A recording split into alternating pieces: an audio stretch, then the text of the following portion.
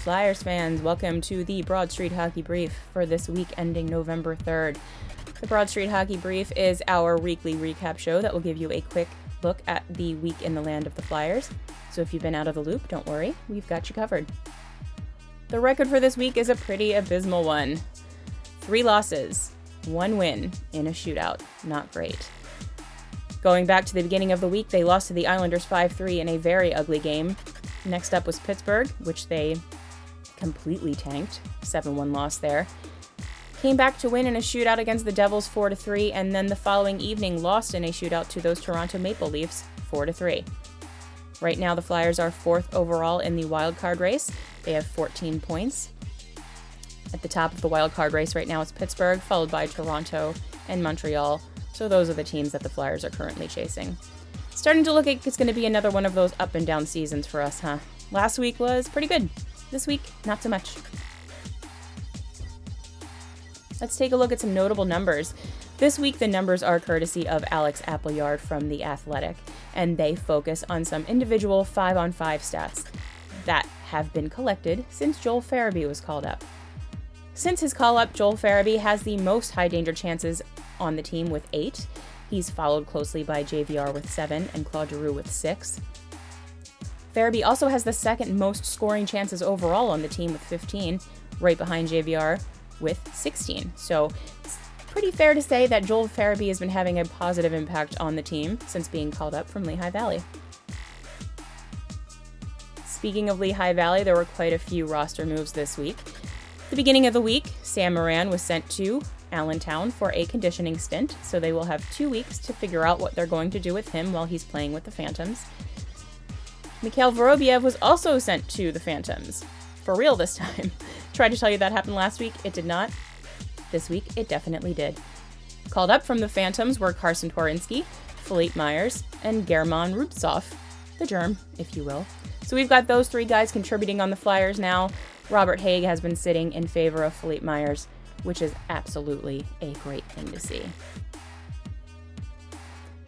Not a lot to update injury-wise. Scott Lawton was officially placed on the IR with that fractured finger. 4 weeks was the original timeline given by the team, so we can kind of assume that that's probably what he's going to take to get healed. Unfortunately, no update on Nolan Patrick, who continues to be out with migraine disorder.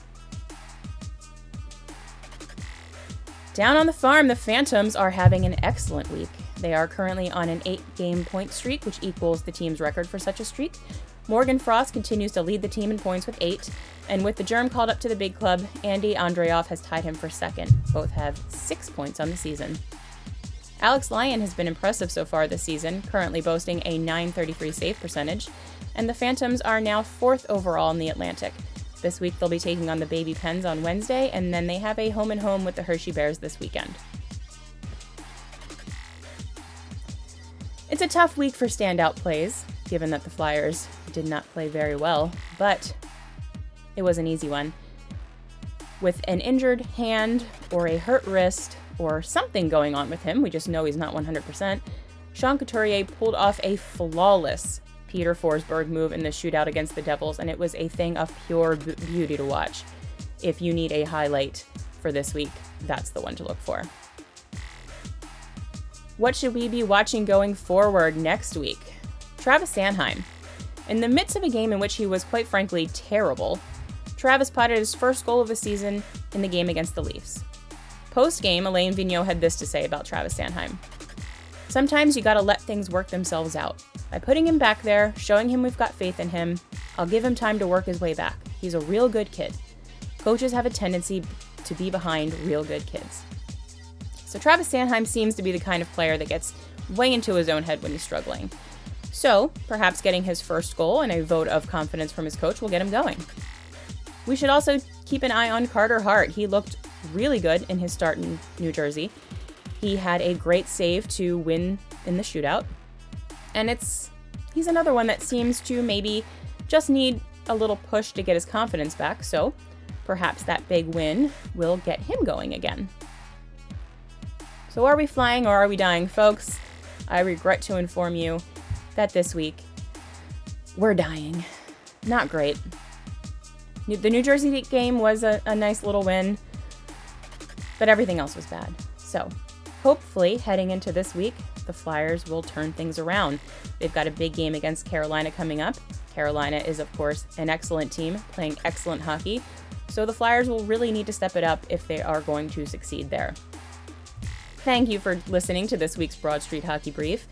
Be sure to check out the Flyers forecast, coming out every Monday, that will give you a look ahead at what to expect in the week of the Flyers, and you'll find the brief coming out on Sundays to give you a look backwards. Let's go Flyers!